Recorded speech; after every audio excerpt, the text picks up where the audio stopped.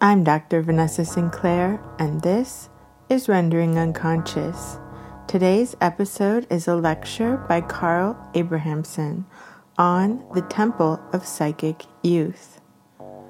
Pulled from his book, A Culture, The Unseen Forces That Drive Culture Forward, available from Inner Traditions. Carl and I will be hosting a series of events this September at Morbid Anatomy Museum online, every Sunday at 2 o'clock Eastern. That's 2 o'clock New York time, which is 11 a.m. in California, and 8 p.m. here in the EU.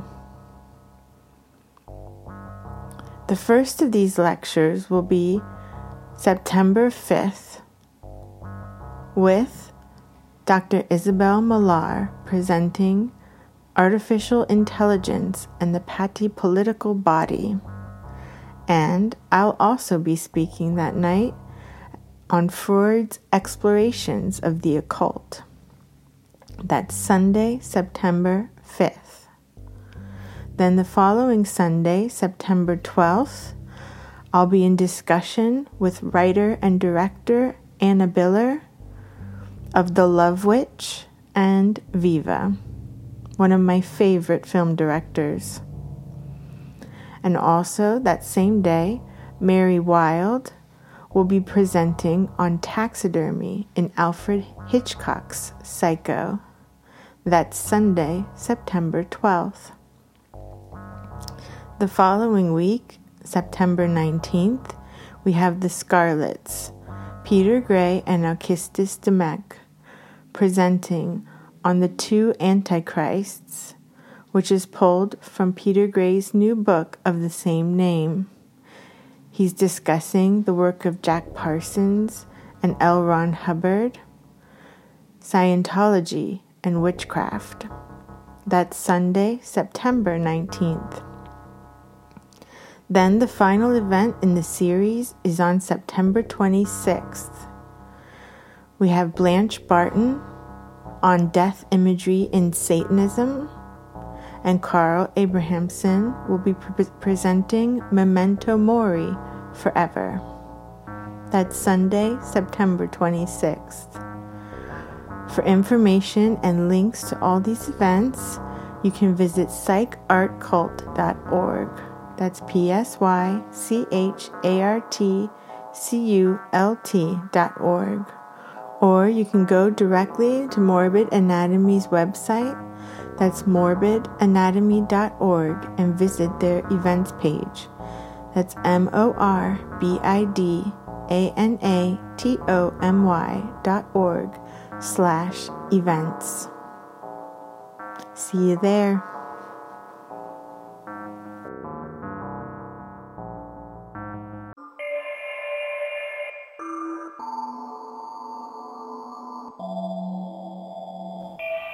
Welcome to the Occulture lecture series with Carl Abrahamsson.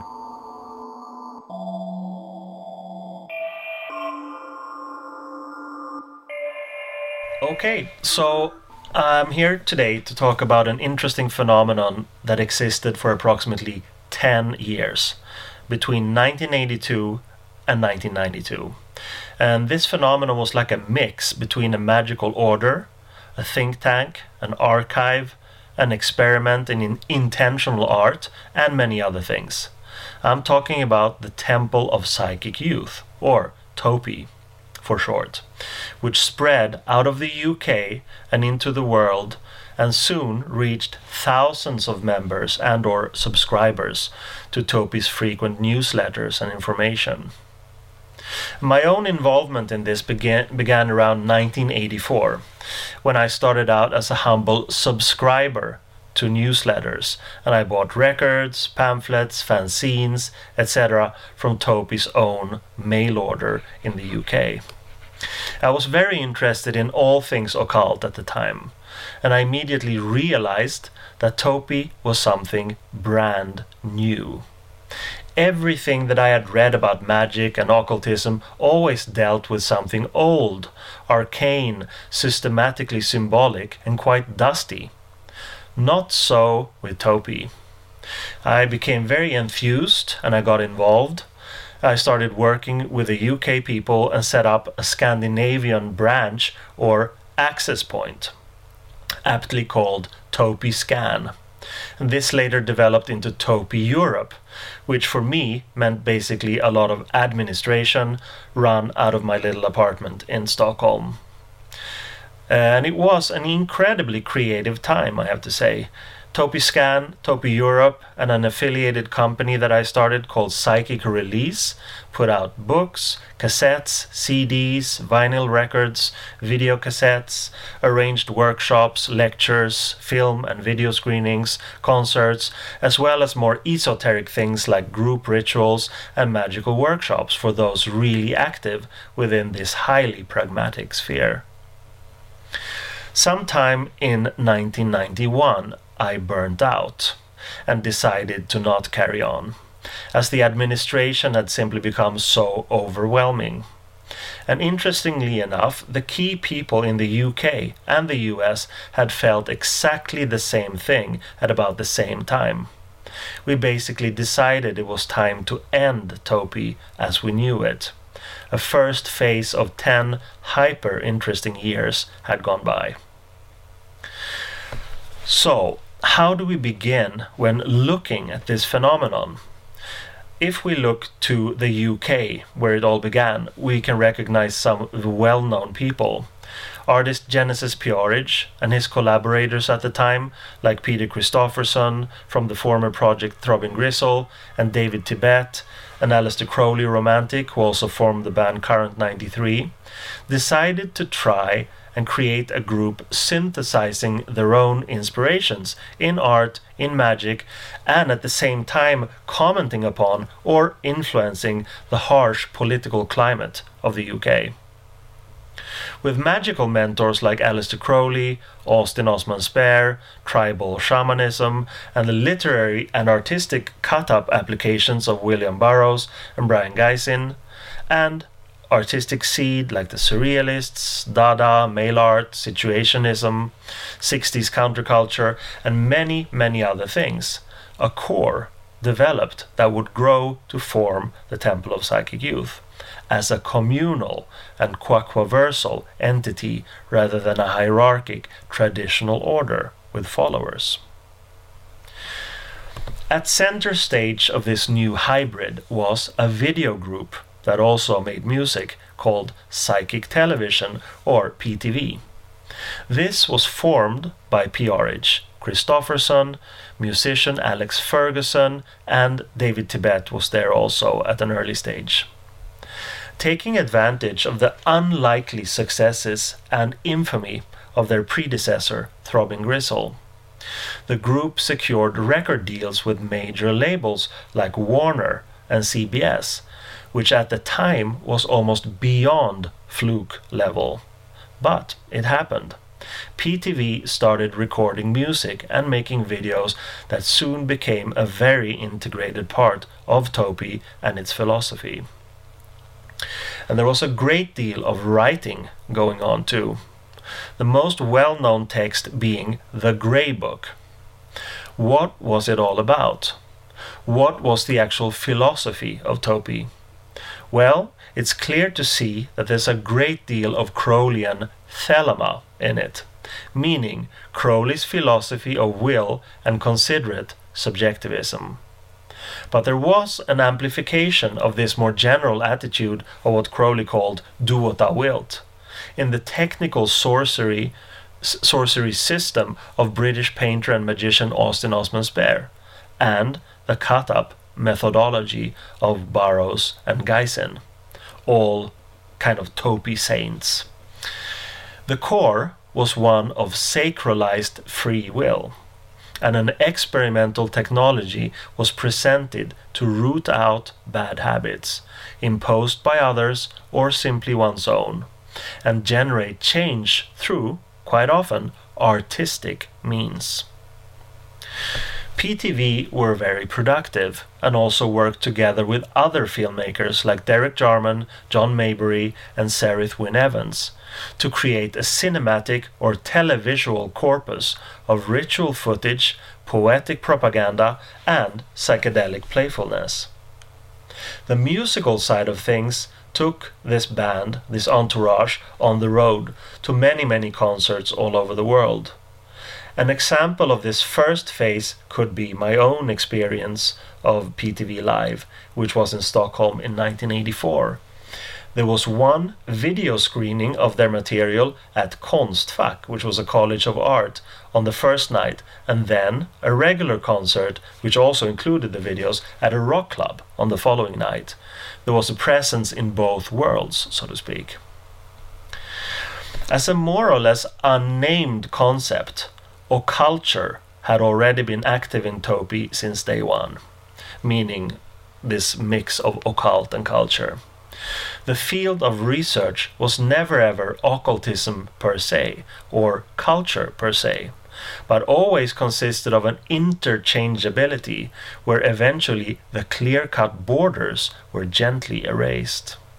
Books, pamphlets, newsletters, film and video screenings, record and cassette releases, and other manifestations could certainly contain more or less blatant esoteric form or content, but it was in no way a prerequisite. The literal meaning of occult, as in hidden, was given a wider perspective than the merely magical one. Hidden information, forgotten personalities, discarded thought forms, untrendy thinkers, eclectic evolutionaries, and anachronistic anarchs. Dusting off shelved illuminations from past ages and offering forgotten morsels of human intelligence proved to be a very fertile soil indeed. A Promethean strike force that passed on the torch of enlightenment from the dawn of mankind to our own revolutionary times. And from very early on, there was a heavy focus on the unhampered sharing of information, hidden or otherwise. All one had to do was let one's interests and areas of research be known through newsletters and other channels, and one was certain to receive something of interest. Second-hand book long out of print. A compendium of Xeroxes from someone's equally enthusiastic archive, or a cassette tape copy of some recordings never released on record or broadcast on radio. Culture in itself is usually associated with performing arts, painting, music, literature, and many other forms of traditional manifestations, the sphere of culture. But essentially, culture is exactly what the word entails: a culture, a structure or soil that contains the implicit possibility of growth and manifestation of life and, in extension, ideas and information. The merging of sperm and egg and their continued growth as one DNA-programmed entity in a womb is perhaps the clearest and most potent symbol of culture. As I said, Topi was not a hierarchical order or group. And this was interesting, as most of esoteric history comes out of very hierarchical fraternities. It's more correct to say that Topi was a meritocracy structured atomically. The proton would be a station or an access point, meaning the local points in time and space, the regional points in time and space, and around these members and interested people constituted kind of electrons and simply revolved around the center, in orbit, more or less in orbit. One key magical technique that mixed transformative potential with artistic expression was the process called sigillization. Formulated well by Austin Osman Spare in his books, it basically meant stripping the conscious formulation of your desired goal into smaller particles or denominators that could then be given or be creatively readjusted into new and highly or subconscious forms during some form of ecstatic mind frame, most often of a sexual kind. This should be done in an as aestheticized way as possible, for instance on a sheet of paper, and also include sexual liquids, blood and hair. This would then constitute one's own very private and vividly symbolic manifestation of will. According to Topi's integration of William Burroughs' mind-boggling romanticism about the number 23, this sigilizing ritual should be performed on the 23rd of each month at 2300 hours. If you began that process, you were given a temple of psychic youth name, Eden, and a number for men, and Kali, and a number for women. And if you completed 23 such sigils, you became elevated, not necessarily in rank, but certainly in respect. But it was also totally possible to keep this process a secret, if you so desired. These special sigils, these magical artworks, were then sent in by the individuals to the Topi stations, UK, US, and eventually Topi Europe, where they were filed in confidence. I don't think there has ever existed such a unique collection of heterogeneous yet philosophically resonant magical art, ever. This technique was the central one for active Topi members, but there were also rituals that were performed together, quite often for communal goals and projects, but sometimes also for greater altruistic purposes. Very often sexual in nature and method, but not necessarily so all the time. In the UK and US, workshops were held with a Native American Indian shaman called Nomad, and in Scandinavia we did similar things with a Norwegian shaman called Arthur Sørensen, and also with the percussive wizard artist Zev. This was focused on a more classical form of shamanism, with mind travels to the different spheres or worlds and communications with what or whomever was found there. The rituals suggested in the Grey Book and other key Topi documents were often the starting point for members wanting to experiment with meditation, traditional methods of ceremonial magic, and one's own sexuality in a directed way. The status of Eden for the actively sigilizing men and Kali for the women signified an even stronger internal bond, that is, if one wanted to. There were never any demands on Kalis or Edens to do or achieve anything, except, hi, welcome. I'm going to mute you for now, okay? There were never any demands on Kalis or Edens to do or achieve anything, except possibly to be truer to themselves than they had been up to that point. The augmented level of 23 consecutive sent-in 23 sigils was reached by very few individuals connected to the Topi Europe headquarters. Usually, however, that level of commitment to an experimental yet communal goal manifested itself in other ways too, like active help with administration, practical assistance, creating original things, texts, images, music for Topi publications, etc. And thus, few people were able to achieve quite a lot.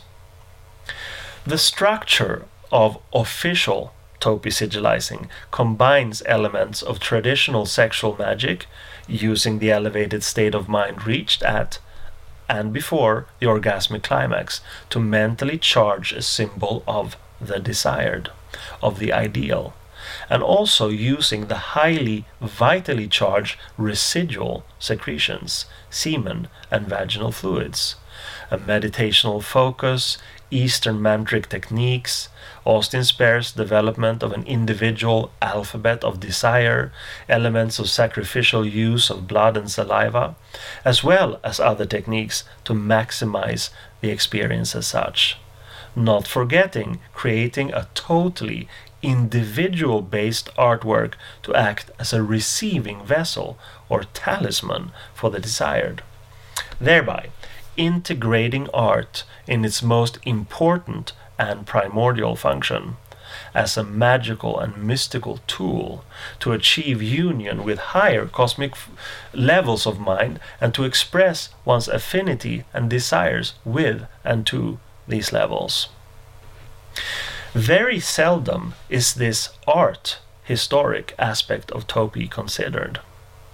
The archival collection of contemporary talismanic art, ranging in styles from totally primitive abstractions to very refined draftsmanship, over sexually explicit collages to mind-bending mixed media paintings and sculptures, is totally unique in every sense of the word. The term magical art is usually ascribed to totemic objects from Africa or other non-Western areas, and it's usually something having to do with the past. In the case of the Topi collection, all the gathered works are indeed contemporary or present, but all bordering on, at least in the very moment of creation, the future. Another highly interesting aspect of this art is that it is in many ways an anti-art. It's not art made specifically for other people to see, and thereby it doesn't fit in with the contemporary ideals of pleasing a market, an art market. And here we can return to the very origins of art, cave paintings, etc. The idea was not to have a glass of wine together with tribal kin in a cozy cave, to self-aggrandize through witty, ironic criticisms. The idea was simply to impose one's will on the world outside your own personal sphere, or that of the tribe. Art as magical evocation. Whether other members of other tribes actually could see or understand what one had inscribed or painted was besides the point. On an individual level, the experimenting was active and I would say radical. As an administrator of Topi Scan and later Topi Europe, I was fortunate to see and handle European Kali's and Eden's 23 sigils in trust.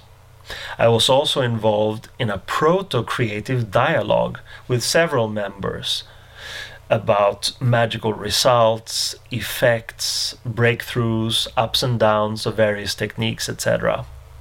Hearing what had worked for others, I empirically assembled and concocted my own grimoires and shared my findings with those who had been sharing in their turn. There were also magical workings created and performed together. During the international gatherings, so-called roto rites, elaborate and ceremonial workings would be performed for goals that dealt with greater Topi ideals and visions. At Topi Scan and Topi Europe, we would not infrequently experiment with sigilizing and other kinds of rituals together. Sharing those kinds of intense and electrified physical and emotional moments with others in trust was a real eye-opener to many of those involved, including myself. The creative framework of a uniting, crystal-clear goal and of experimental techniques that evoke a previously unfelt emotional charge in the ritual chamber can be quite an empowering setting to be in. Another overall method was filtering or stripping thoughts and sentiments from the past so that they could fit into our contemporary times. Promoting forgotten geniuses like Spare is a good example here, beat iconoclasts like Burroughs, or the poet Harry Crosby, to mention but a few, catapulted these spirits into the psyches of a generation brought up on despair and desolation. These pioneers had shown that it was possible, like Crowley had prophesied, to do what thou wilt. But certain psychic barriers had to be torn down or deconstructed first. Topi helped administer some of these tearing down techniques. Excuse me.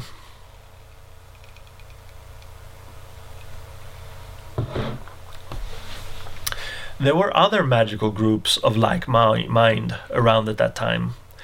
The Illuminates of Thanateros, or IoT, generated a vortex of what they called chaos magic, with a similar hardcore and pragmatic approach, often ingrained with scientific terms of the day, like quantum physics.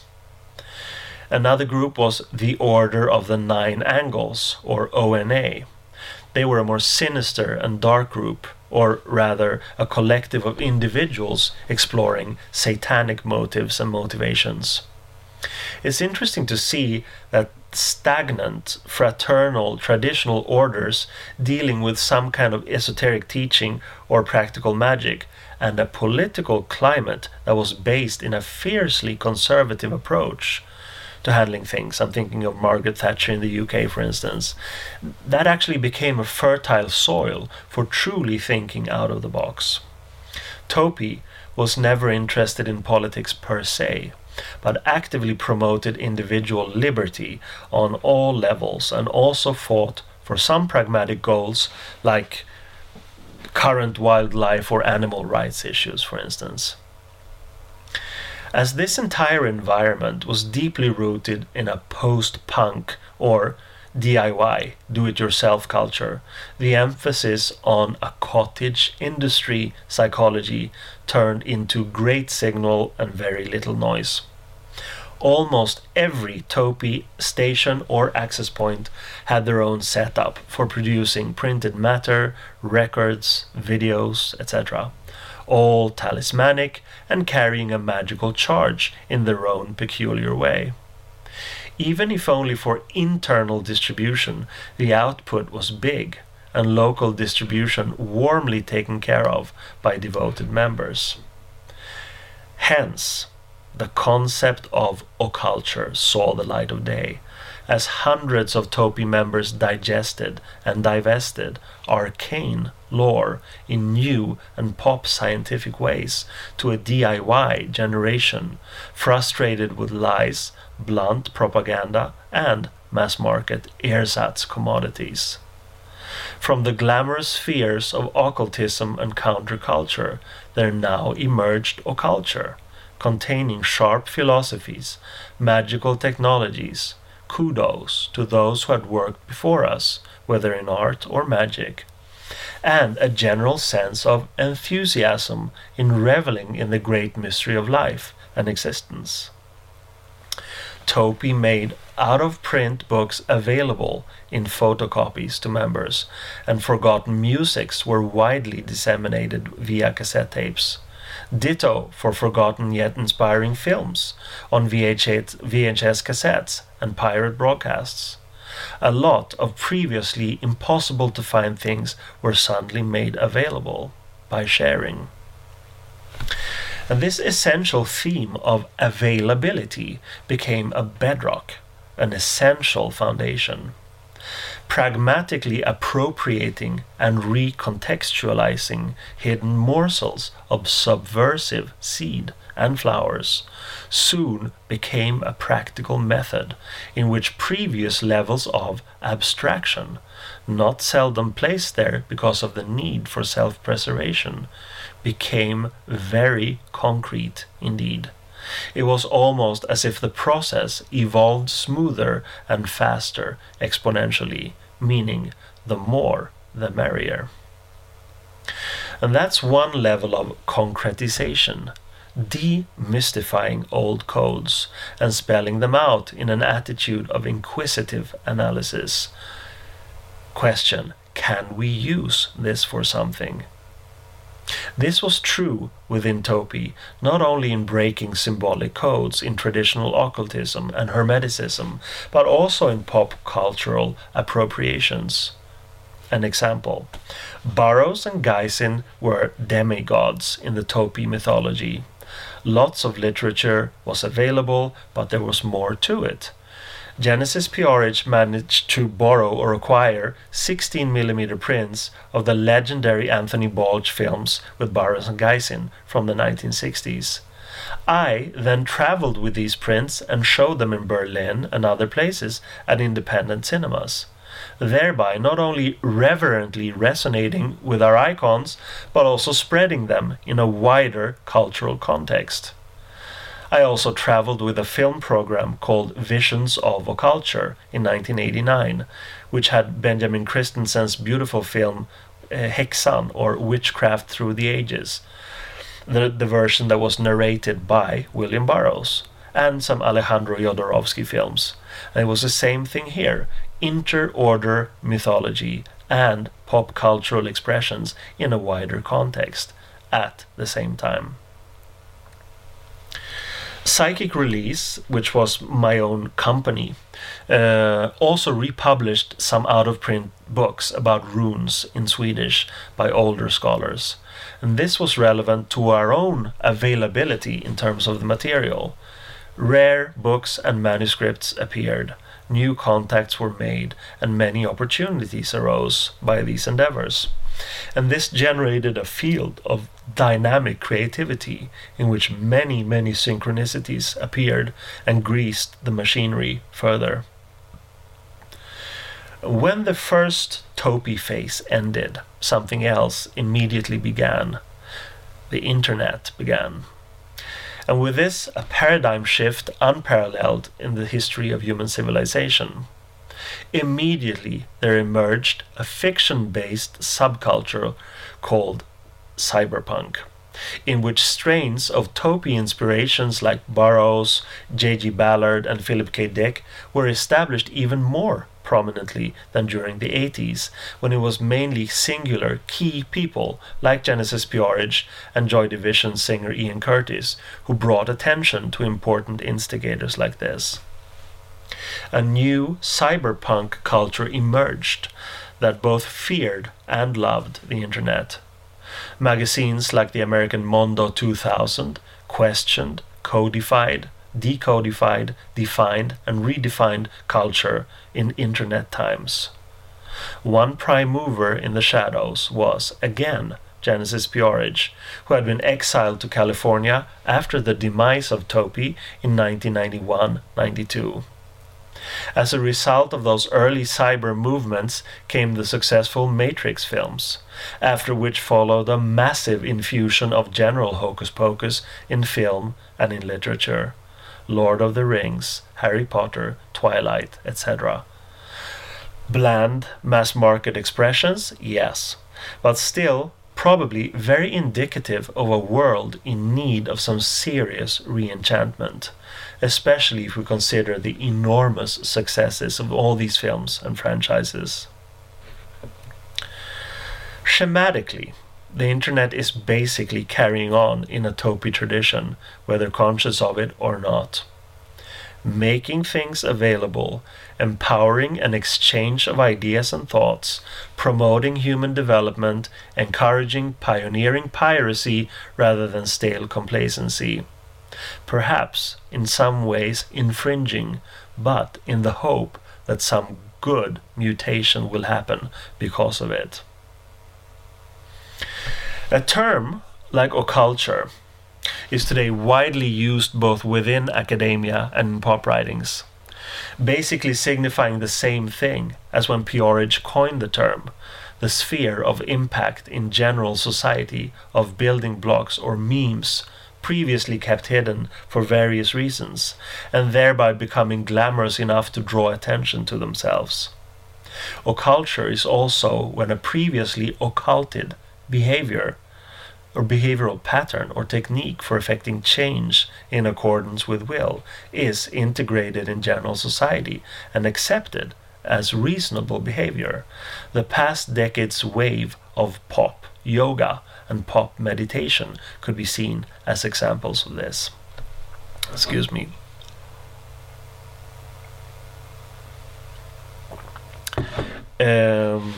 I have received a question from one of the attendees. The question is, do you know how many points there were around the world at its height? You referring to the access points? Great. There were, let's see, the stations were bigger and more administrative. That was Topi US, Topi UK, Topi Europe.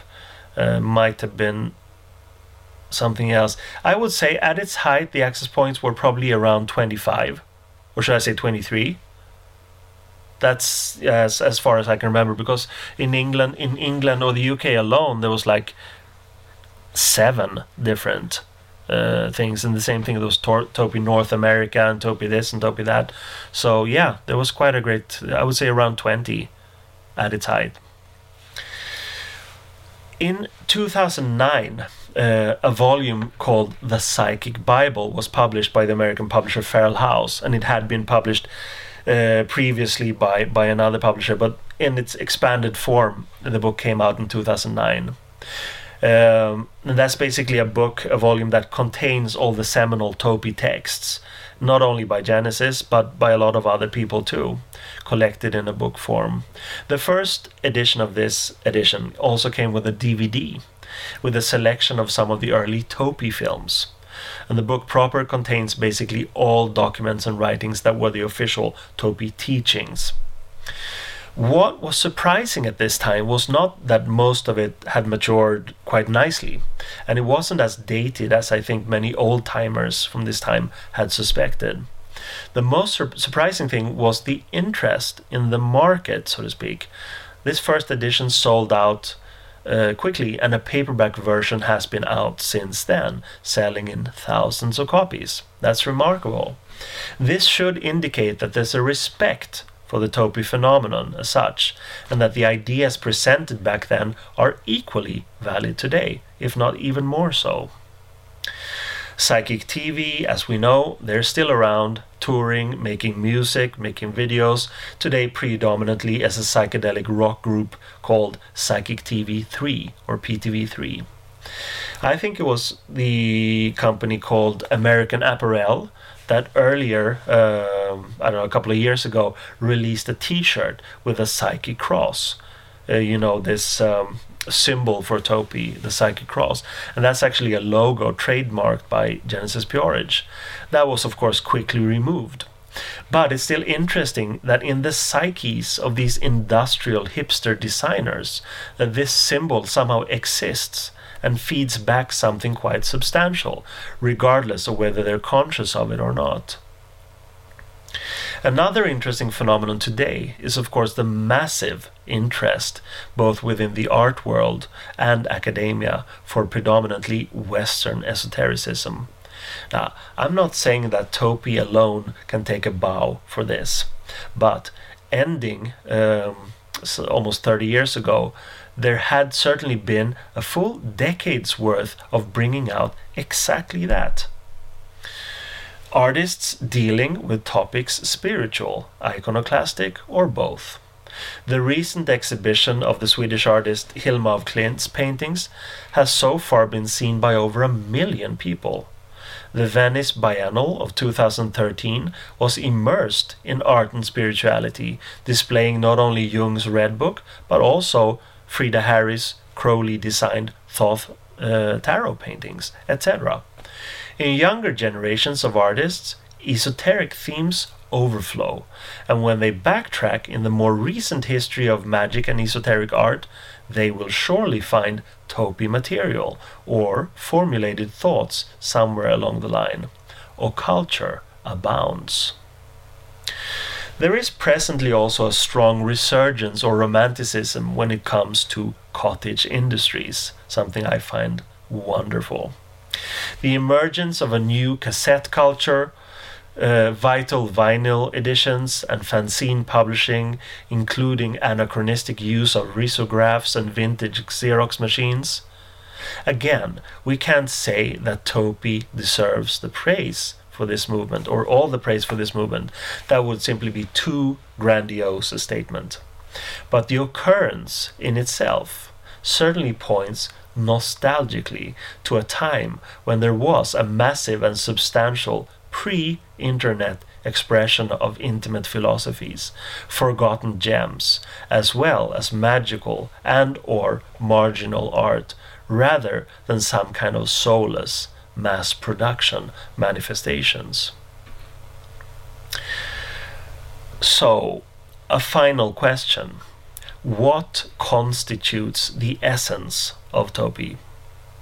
There are so many things that come to mind, but I guess that the most quintessential ones are the offering of different possibilities, of alternative options, of alternative routes, of inspiring courage and will, of breaking apart uncomfortable imposed patterns and showing, by example, that it is, after all, possible to reassemble the bits in very creative ways. The concepts of occult, culture, and even occulture become redundant on a higher level. What's here for us all in our apparently finite time frame is the definite possibility to access the infinite. How and why we as individuals go about this is another story. The first phase of Topi as an experimental centrifugal intelligence agency was so fertile it took on a life of its own and thereby touched upon the infinite. Regardless if one's path is that of a hermit or that of an ardent team player, a lot can be learned from this strange manifestation in human history and culture that has, more than any group structure before, taken on the conscious decision to give form and voice, and dare I say, even direction, to the collective unconscious. Thank you. If you enjoyed this lecture, please visit carlabrahamson.com for more information about upcoming lectures and webinars. Thank you.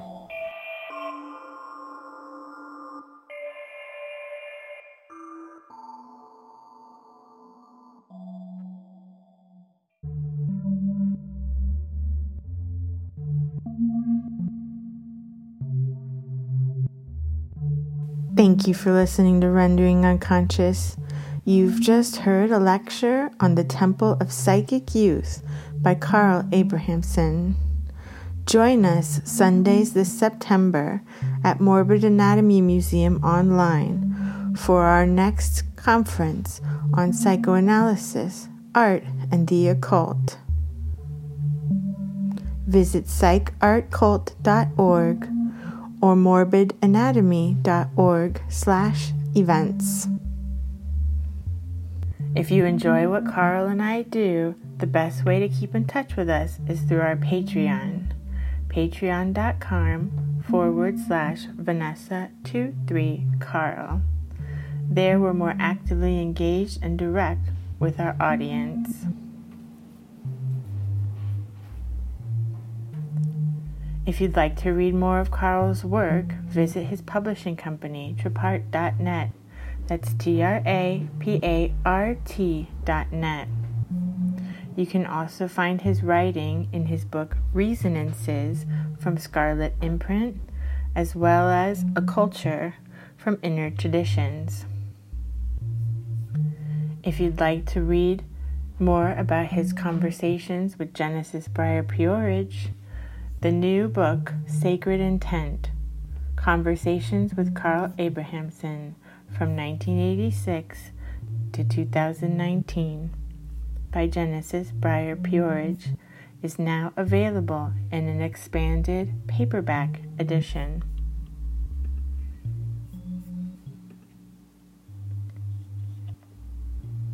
Carl's also recently published the photo book, Genesis Peorage, Temporarily Eternal.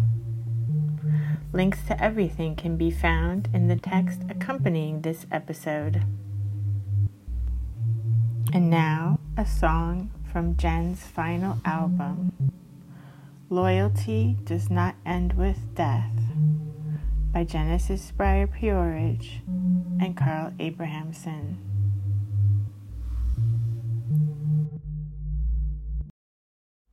She fell into an eclipsed darkness, grazing her railroad knees, ripping small chunks of skin away, as she saw faint flickers rising from the sticky black asphalt about 50 yards away. A glowing energy of radioactive heat, twisting rivers in the fire of Moses' burning bush. Moses' burning bush delivers no message anymore. Crawling closer, the cauldron turns pearly white. Shape undefined, pulsates with life. This beating heart hypnotizes her. Angelic tarmac moving closer. Sheer, solid, frozen, icy slaughter. Her blood seeps down into the moment from the small chunks, makes liquid blisters move towards her, iridescent white, dilating, a dazzling jewel undulating. Her crawling struggle ever closer sees life shape-shifting.